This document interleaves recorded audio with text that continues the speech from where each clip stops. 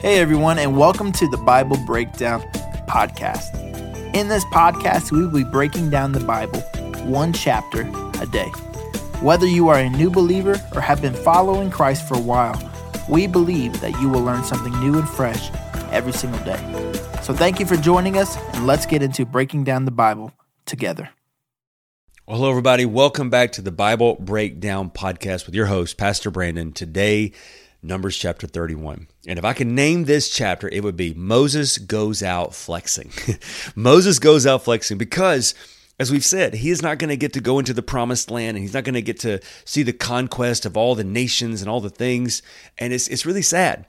But he gets his moment. He gets his moment in the sun. He gets his moment of conquest. And so we're going to jump into that in just a moment. Before we do that, as always, if you like what we're doing here, make sure you like, share, and subscribe on YouTube, that you are leaving us a 5-star review on the podcast. And I want to know in your life how you're connecting with this. I want you to go to Facebook, type in Bible Breakdown Discussion, and I want to hear what is God doing in your life? How are you growing from this? How are you learning to trust in the Lord? I also love for you to do me a favor, and that is, would you go to my blog at brandoncannon.com. I want you to subscribe to my weekly newsletter. As I'm just going through and I'm learning stuff and I'm coming across resources, I want to share them with you, because I'm going to tell you something, the more we dig, the more we find. And that's where we're going to jump into this today. The Bible doesn't tell us this, but there is a Jewish historian named Josephus who he says that when Moses was being raised up, growing up in the nation of Egypt, that he was trained as someone in the house of the Pharaoh. And one of the things he would have been trained to do is languages and how to deal with people groups and stuff like that. But he also, according to Josephus, may have been trained as a military leader.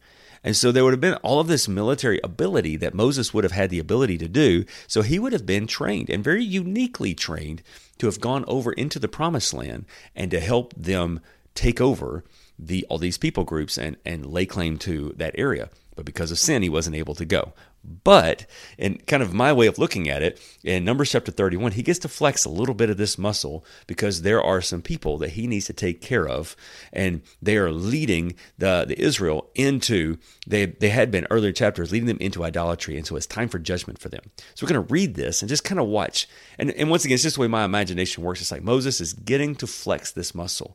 What God had prepared him to do over there, we ultimately realized it was Joshua's job, but in this moment, he was going to have this opportunity. So I want to read this together. If you want to open your Bibles with me to Numbers chapter 31, got your coffee cup ready to go, your Bible's ready, let's jump into this. We're going to read straight through this, and then we're going to talk about this moment. Here we go.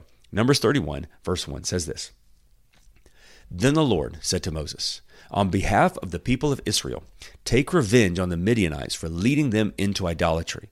After that, you will die and join your ancestors. So Moses realizes this is his last hurrah, right? This is the last dance for Moses. So Moses said to the people, choose some men and arm them to fight the Lord's war to revenge against Midian.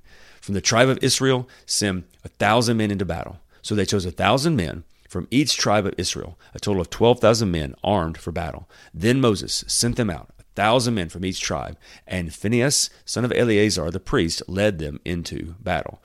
They carried along the holy objects of the sanctuary and the trumpets for sounding the charge. And they attacked Midian as the Lord had commanded Moses, and they killed all the men. All 5 of the Midianite kings, Evi, Rekem, Zur, Hur, and Ribah, died in the battle.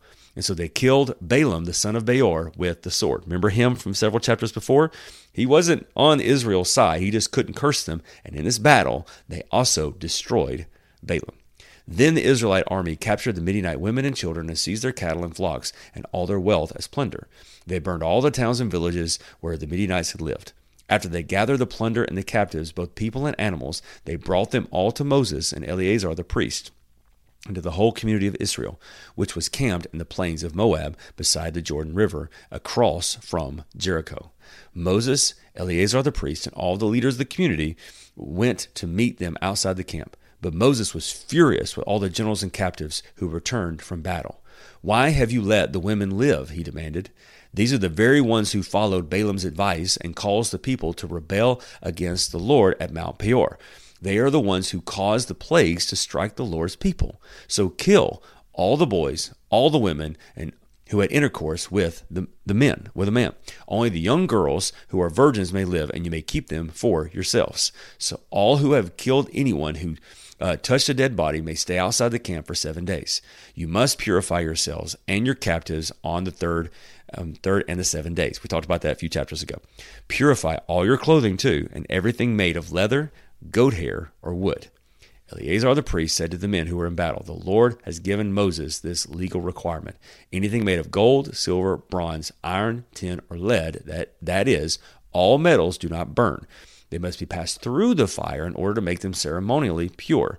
These metal objects must be further purified with the water for purification. But everything that burns must be purified by the water alone. On the 7th day, you must wash your clothes and be purified. Then you may return to camp. Now pause. Now that may sound pretty rough when you think about it, because what they did is they killed all the warriors. Then they brought all the women and all the boys as well. Well, here was the problem. If you remember back a few chapters ago, it wasn't the men that had done the problem. It was the women that had seduced the men in Israel. So what Moses is saying is, you're punishing the wrong people. The people who did this were the ladies, so they need to get the judgment. But then he said, but wait a minute though, the ones who didn't do the crime, they don't deserve the punishment. You keep the young girls and bring them into our culture. You can marry them if you want to when they come of age.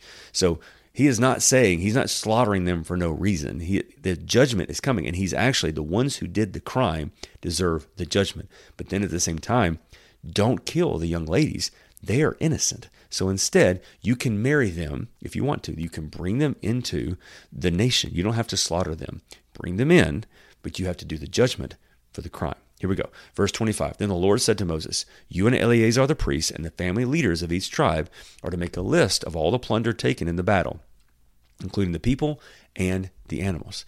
Then divide the plunder into 2 parts. Give half to the men who fought in the battle and half to the rest of the people. From the army's portion, first give the Lord his share of the plunder, 1 of every 500 of the prisoners and of the cattle, donkeys, sheep, and goats. Give this share to the armies of half of Eleazar the priest as offering to the Lord.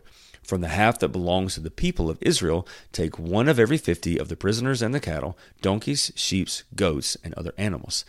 Give this share to the Levites, who are in charge of maintaining the Lord's tabernacle. So Moses and Eleazar the priest did as the Lord commanded Moses.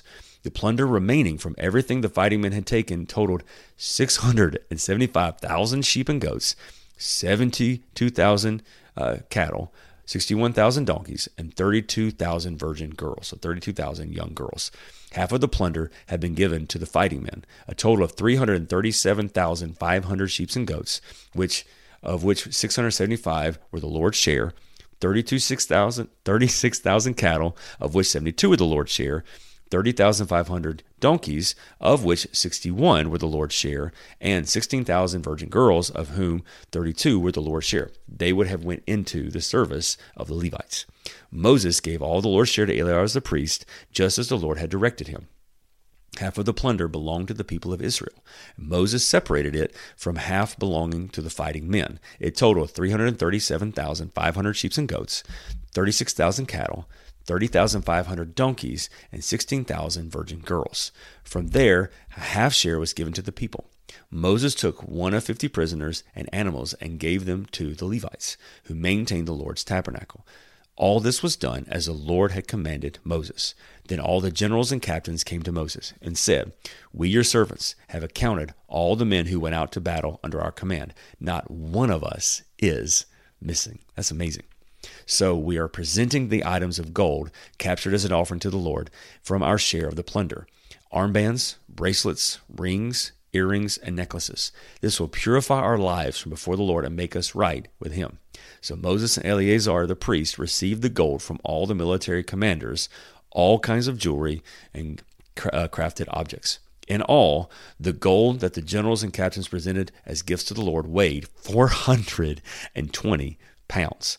All the gifts the men had taken from the plunder for themselves. So Moses and Eleazar the priest accepted the gifts from the generals and captains and brought the gold of the tabernacle as a reminder to the Lord that the people of Israel belong to him. So wow, Moses gets his last ride, and he gets to then be able to take over all these people who've done all this bad stuff to him. But you know what I love in the middle of that? Here's one of the things I love.